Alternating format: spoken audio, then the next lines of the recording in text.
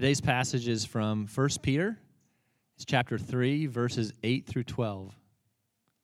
Finally, all of you have unity of mind, sympathy, brotherly love, a tender heart, and a humble mind.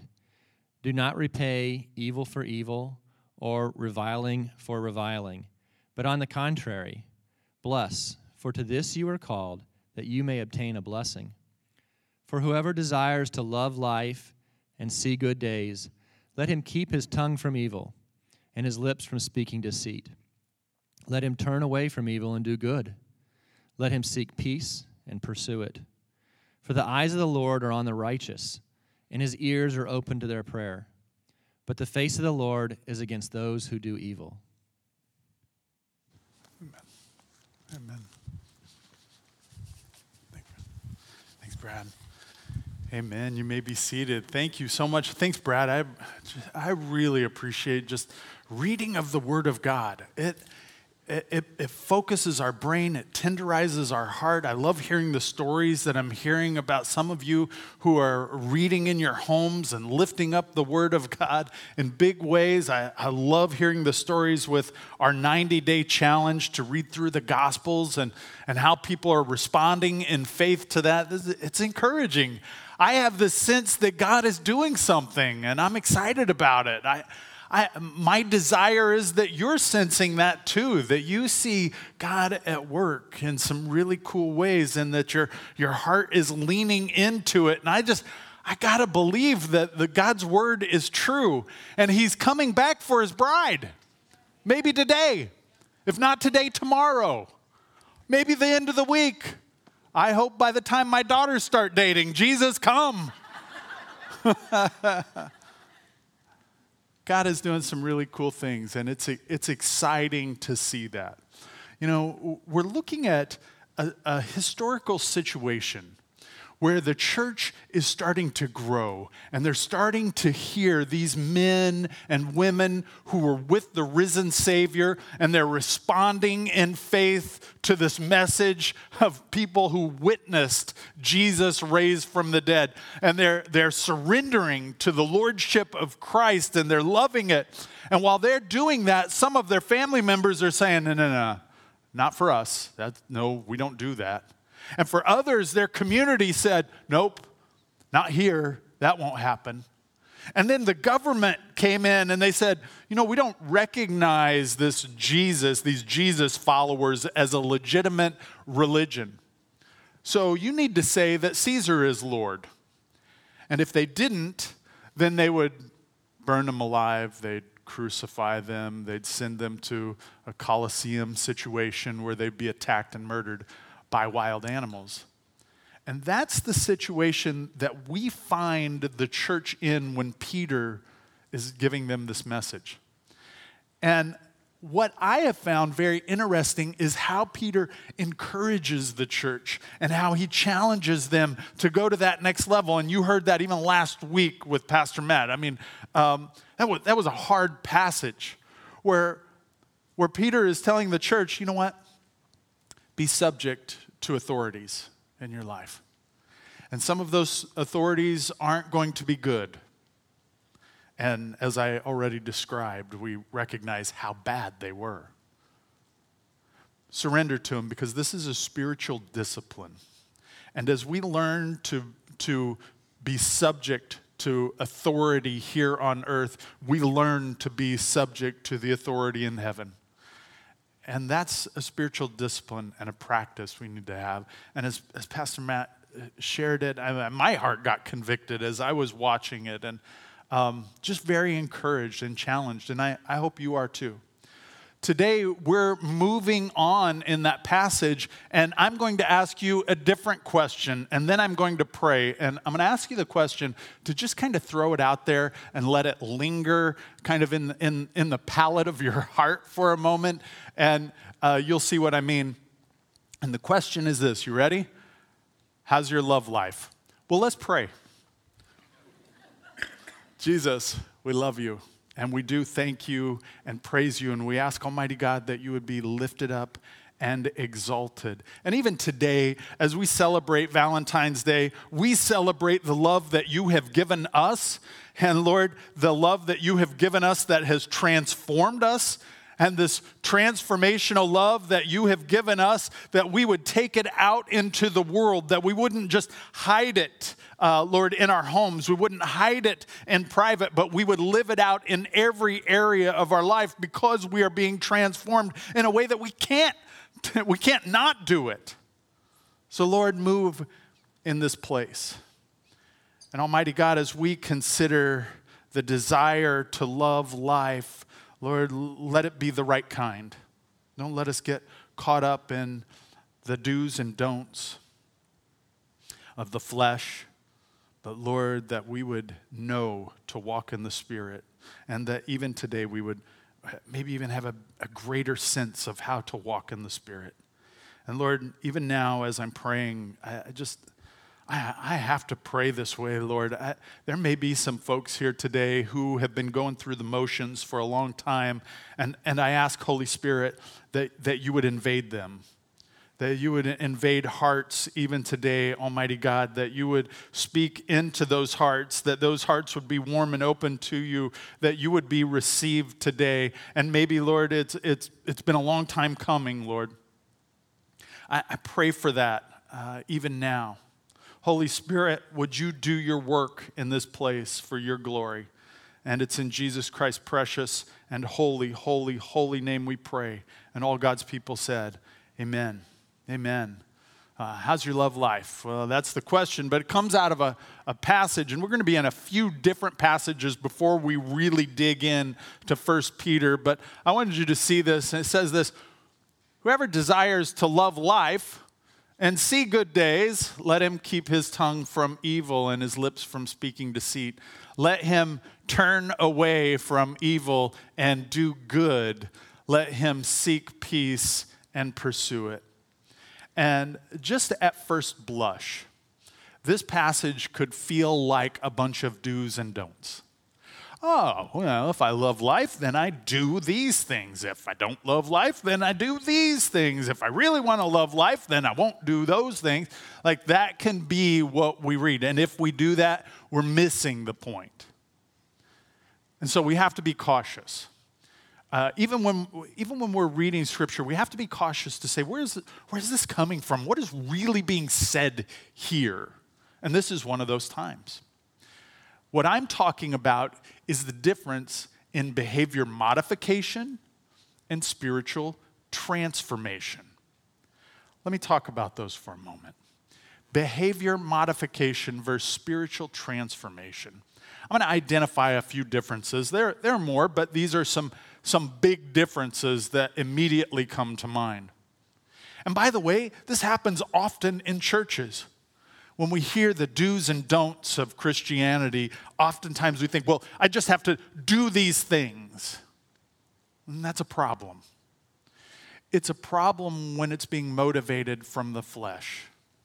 Some of you are very gifted, and some of you are very disciplined in and of yourselves, and you can walk in the flesh and it looks pretty good. But that's not what God has called us to. It is a spiritual journey that we're on, and that's why this is so important. And then when we look at this passage, like I said, it's going to be very easy for us to think that it's just do's and don'ts, but it's not. Let's look at these. The difference between behavior modification and spiritual transformation. Firstly, it's self-generated. Behavior modification is self-generated. I can, I choose, I will. Self. Well, I'm not going to lie to you. I'll just tell the truth, and we'll get into maybe some motivations in a moment. But it's all actualized by ourselves. Verse being spirit-powered. I love those places where we get beyond ourselves. I love how God challenges us and transforms. It's one of the reasons I love cross-cultural ministry trips. It's one of the reasons I love to see people serving in ministries, because we find our boundaries really quick. Like, I could do this all day long, but you're asking for this, and I can't do what you're asking. Yeah, exactly. But God can. And if God's calling us, let's lean into him and see what he does. It's spirit-powered. It's like plugging our phones into the wall, right? Like they have unending juice. Well, where does that juice come from? And it's like that for us. Where do we get that ability? It comes from God by being plugged into him. It's spirit-powered. Behavior modification is often reward or punishment-based, meaning I will do this thing because I'm going to get something in return, or I'm not going to get something in return. I am willing to do this because it's just easier than having to deal with mom or dad or my spouse or people at the church, or like that's the flesh. But aligning with God's plan is spiritual transformation. You know what? I don't feel like being nice today. I don't feel like loving others today. It was -20 when I woke up. Man, that was cold. I don't know if you noticed, I don't have hair. And so it's colder.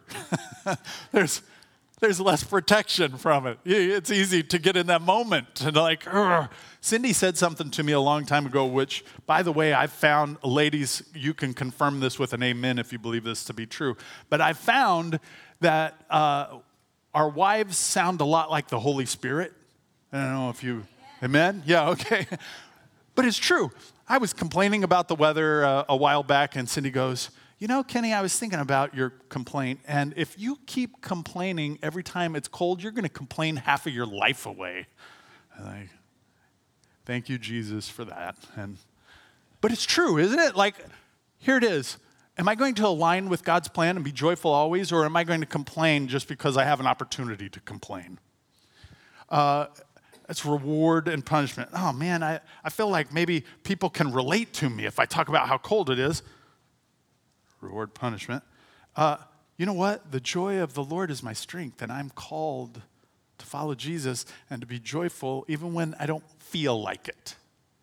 It's different. Am I plugged into the Lord? Unhealthy fear versus unashamed love. Unhealthy fear. You know, I see this a lot in forgiveness, and this is just one of the places that happens. Sometimes we have this idea in forgiveness that we have some sort of stronghold. Like if I don't forgive this person, then I'm not justifying their situation or their response. So in other words, if I forgive them, then somehow I'm saying what they did was okay.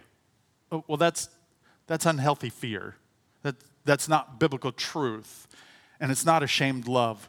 Like, can we be ready with this forgiveness that we've received from God to give to others? It doesn't mean you have to trust them. It doesn't mean that everything is okay again and you forget it. I think that's a lie that Satan has spoken to us. But what it does mean is that I can forgive. You don't owe me anything. We don't have to talk about this again. I'm not bringing it up. It is at the cross of Calvary. It's done, forgiven, taken care of. God bless you. Like, that's this spiritual transformation, not behavior modification. So it's important for us to understand that as we jump into this passage. I'm going to read this a couple of times for you. Do you not know that you are God's temple and that God's Spirit dwells in you? So, in other words, what I'm getting at is we don't lean on the flesh because we have access to the Holy Spirit to live out a spiritual transformed life or transforming life. If I was going to read this in the South, we might say it a little bit different because the yous here are second person plural. So it might sound like this. Do all y'all not know that all y'all are God's temple and that God's Spirit dwells in all y'all? Second person plural, everybody. Individually, corporately. Here's the idea. We have access to the Holy Spirit to live out a godly life. That's what this passage is going to teach us. It's where it's going to direct us. If we're in a place that we're saying, it's just been about doing the right things the right way, and it's not that hard. It's not rocket science. I just have to endure it. Then we may be dealing with behavior modification. So how do we get there? How do we get to that place where the Spirit in us is at work and driving and transforming us?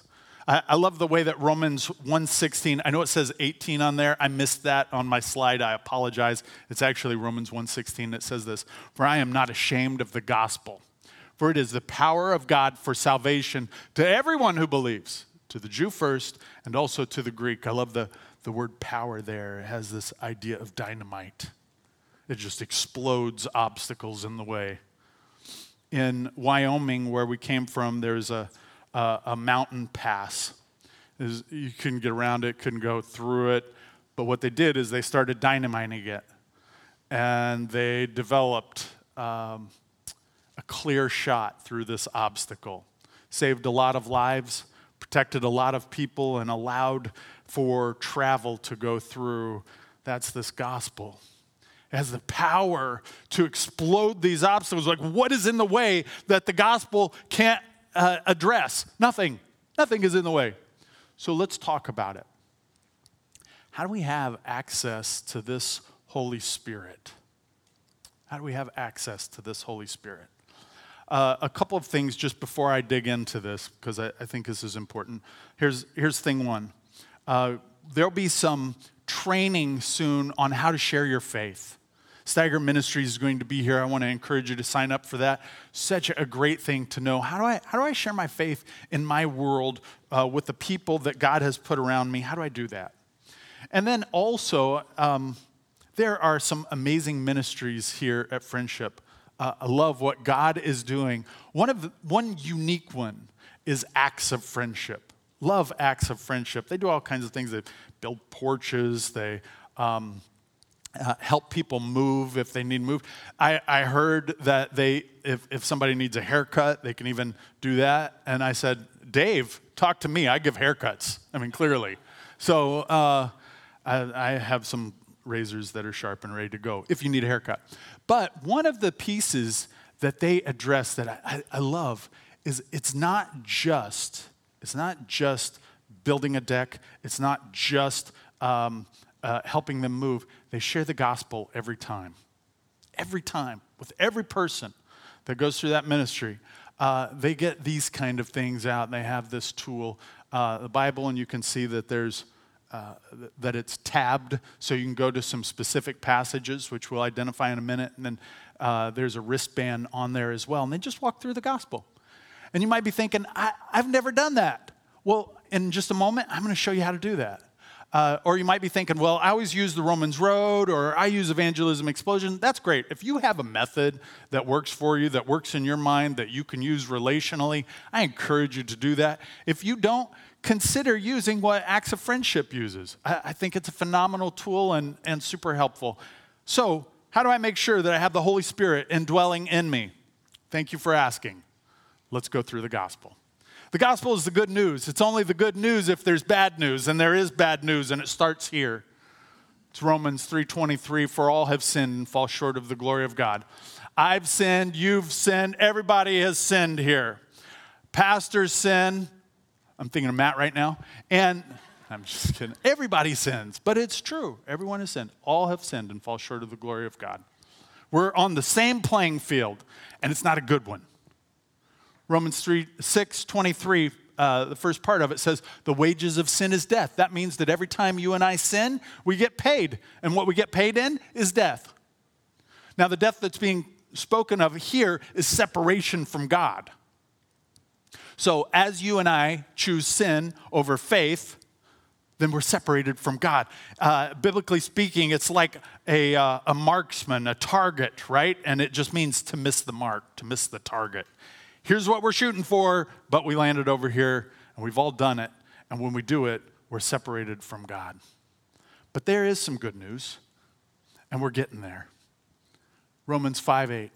But God shows his love for us in that while we were still sinners, Christ died for us. I love that. Like, Jesus didn't wait for me to get on. to get on board, right? He's like, I got this. I'm ahead of the game.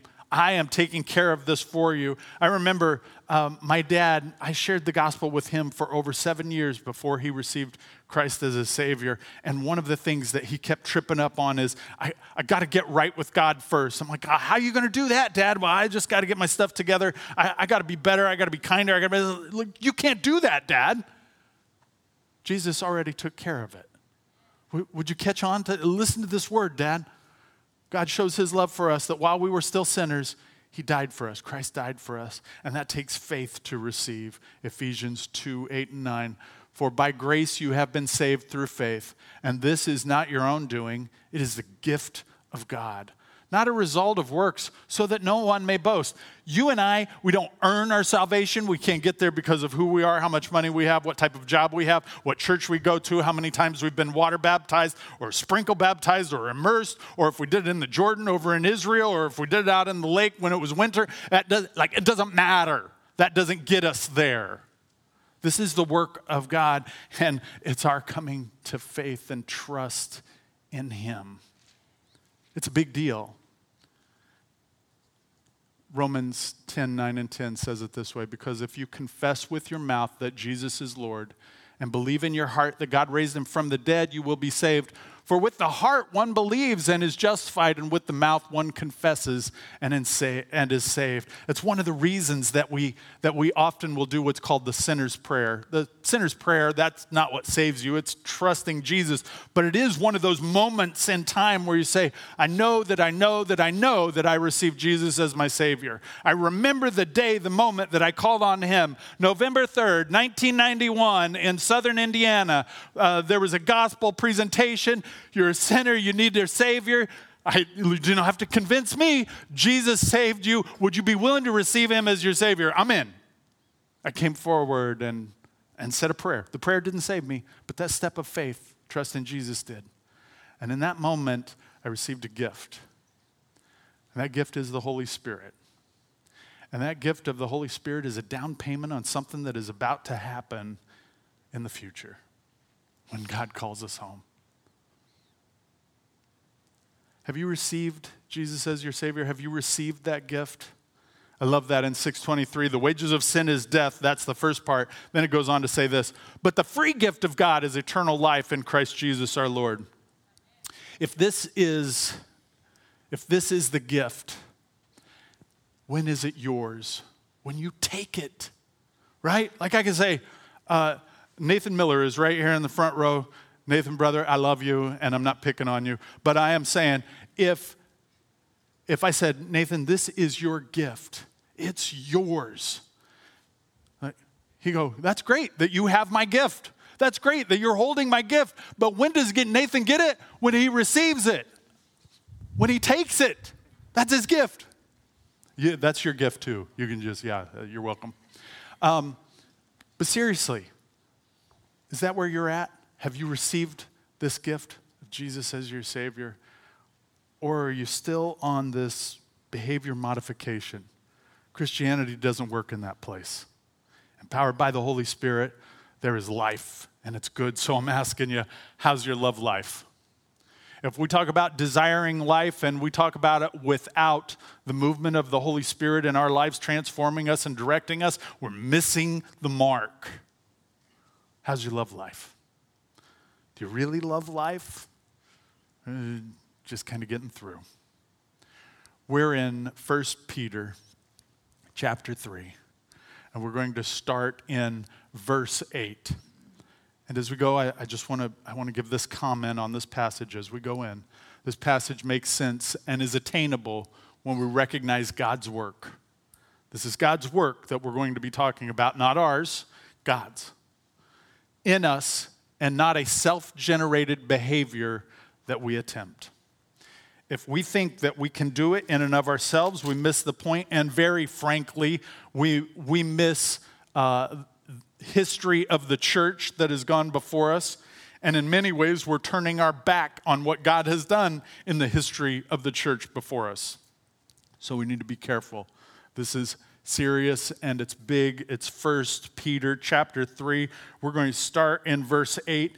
And again, this is coming off the heels of surrendering to authority, being subject to authority. It's spiritual. It's not in the flesh. We can't do it in the flesh. Like I can do the things, but my heart can still be bad. Walking in the Spirit, my spirit can be transformed and I can do the things and my heart can be good. That's where we want to be. Verse 8, finally, all of you have unity of mind. I love this because it's like a unimind. That would be one of the ways that you could say it in Greek. It's like literally one brain. Well, it's not my brain, and it's not your brain. It's Jesus.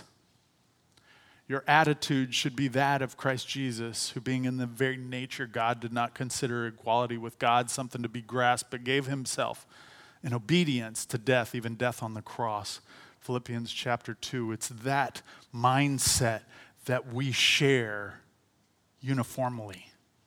Now, we come at it from different perspectives for sure. We have different personalities, absolutely, but our mind is the same. For Christ's sake, I will. For Christ's sake, I will. Whoever does, I'm sorry, I got ahead of myself. I'm just so excited. Unity of mind, sympathy. Like we care for one another. We don't get hard-hearted towards one another. Brotherly love. We're connected as if you were my blood brother, maybe even closer. And then this one, a tender heart. Some commentators believe that it's very probable that Peter is referring to some Old Testament imagery in a couple of different places, as we'll learn in a moment. But in this particular quote or this comment that Peter gives, he could be referring to Ezekiel chapter 11, where Ezekiel is telling them, God is going to make you of one heart. He's going to give you a new spirit. He's going to remove your heart of stone and replace it with a heart of flesh, tender-hearted.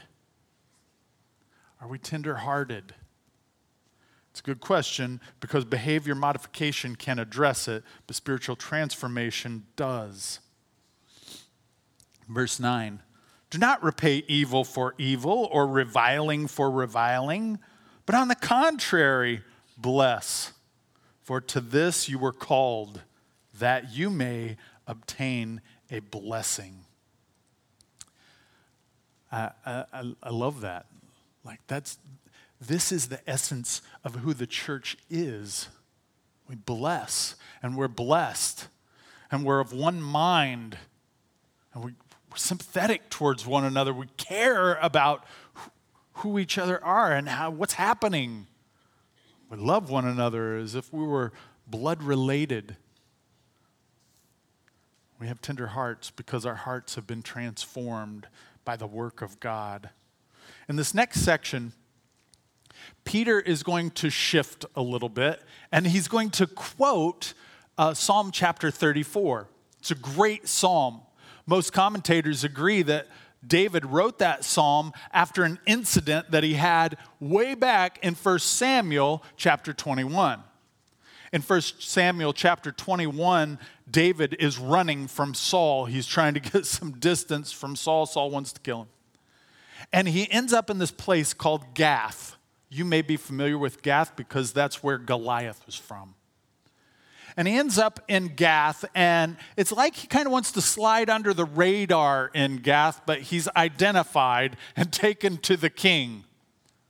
Remember, these Philistines, David routed a decade or more, a little more than that, a little less than that earlier. So David has routed these Philistines, that this guy is the king of these people, and he goes in front of them. And what does David do? You guys, he acts crazy, like literally insane. That's how he acts. That's how he's described in the scriptures. And the king is like, this guy's nuts. Get him out of here. And spares his life. And David writes about that and writes about God's work kind of despite that. And in that situation, and how God saved, and how God was at work when his king is chasing him and he's thrown in the presence of another king. When he's mercifully let go, he writes about it. And Peter quotes it, because from Peter's perspective, the church gets this. Your people are chasing you away, and the world is against you in this place. And you need to be reminded of where David went. And you need to be reminded of who you are and the work of God. Verse 10. For whoever desires to love life and see good days, let him keep his tongue from evil. Anybody good at that? Yeah, me neither. This is a hard one. That's why behavior modification is just, okay, shut up. I'm thinking it. Oh, if you knew what I was thinking, you'd laugh so hard because it's funny. Like that's what we think here in behavior modification. But in the spiritual transformation side, it's like, I didn't even think of that. Man, I have something else in mind here. Whoever desires to love life and see good days, let him keep his tongue from evil and his lips from speaking deceit. Let him turn away from evil and do good. Let him seek peace and pursue it. Again, I think that's a great reminder of this spiritual transformation, to seek peace. We don't do that in and of ourselves. We might seek our kingdom. We might seek our will. We might seek to not be punished. But to seek peace, godly kind of peace, that comes from heaven. That is a challenge from God, a motivation from him and him alone, the Prince of Peace, who calls us to pursue it. Verse 12, for the eyes of the Lord are on the righteous, and his ears are open to their prayer. But the face of the Lord is against those who do evil. The worship team's going to come here in just a few moments. And just even as they're coming, I want you to consider this. But the face of the Lord is against those who do evil. So many times we want to step in there and tell them. I'm just going to let them know. You need to know at least what I'm thinking. No, that's God's business. And God has it under control. And vengeance is his, the scripture reminds us. It's not ours.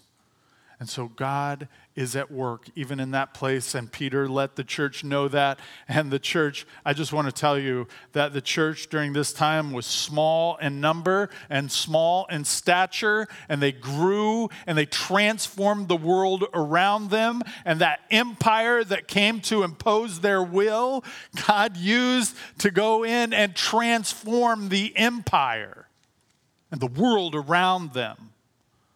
Just a few people who are willing to trust God. This isn't behavior modification. This is spiritual transformation. Have I received Jesus as my Savior? Because without receiving Jesus as your Savior, without that gift, there is no spiritual transformation. It doesn't happen. And then, am I relying on God to do his work in me? Or am I rejecting him? Am I fighting against it? If so, that's idolatry. And we need to repent of that. The worship team is going to come, and they're going to lead us in a song in a moment. And as they're leading, the team's going to come for offering during that time. And I really want to encourage you to think of this as a time of offering. If you haven't received Jesus as your Savior, today is the day. Let that happen. We're going to have prayer ministers over here at the end of the service. Go talk to one of the prayer ministers. Pull me off to the side. Talk to Pastor Nathan. Do that. Or maybe you're in a place of like, I just want God's work. I want him. I don't want him to be finished in me. I need this, what you're talking about today. And so maybe it's just a release. Offer this to God. Offer this to God at this time as the ushers come. Let me close this time as prayer. Jesus, we do love you, and we thank you. And I pray for us. This is hard. This isn't easy at all. And when we're asking these difficult questions, we want to make sure that we're doing it in the context of the way you meant it, And one of the things you called us to is spiritual transformation and this growth, this process. Lord, don't let us miss this. Don't let us forget this. Don't let us walk in our ways, but in yours. We love you, Lord, and be exalted here today. And it's in Jesus Christ's precious and holy, holy, holy name we pray. And all God's people said, amen.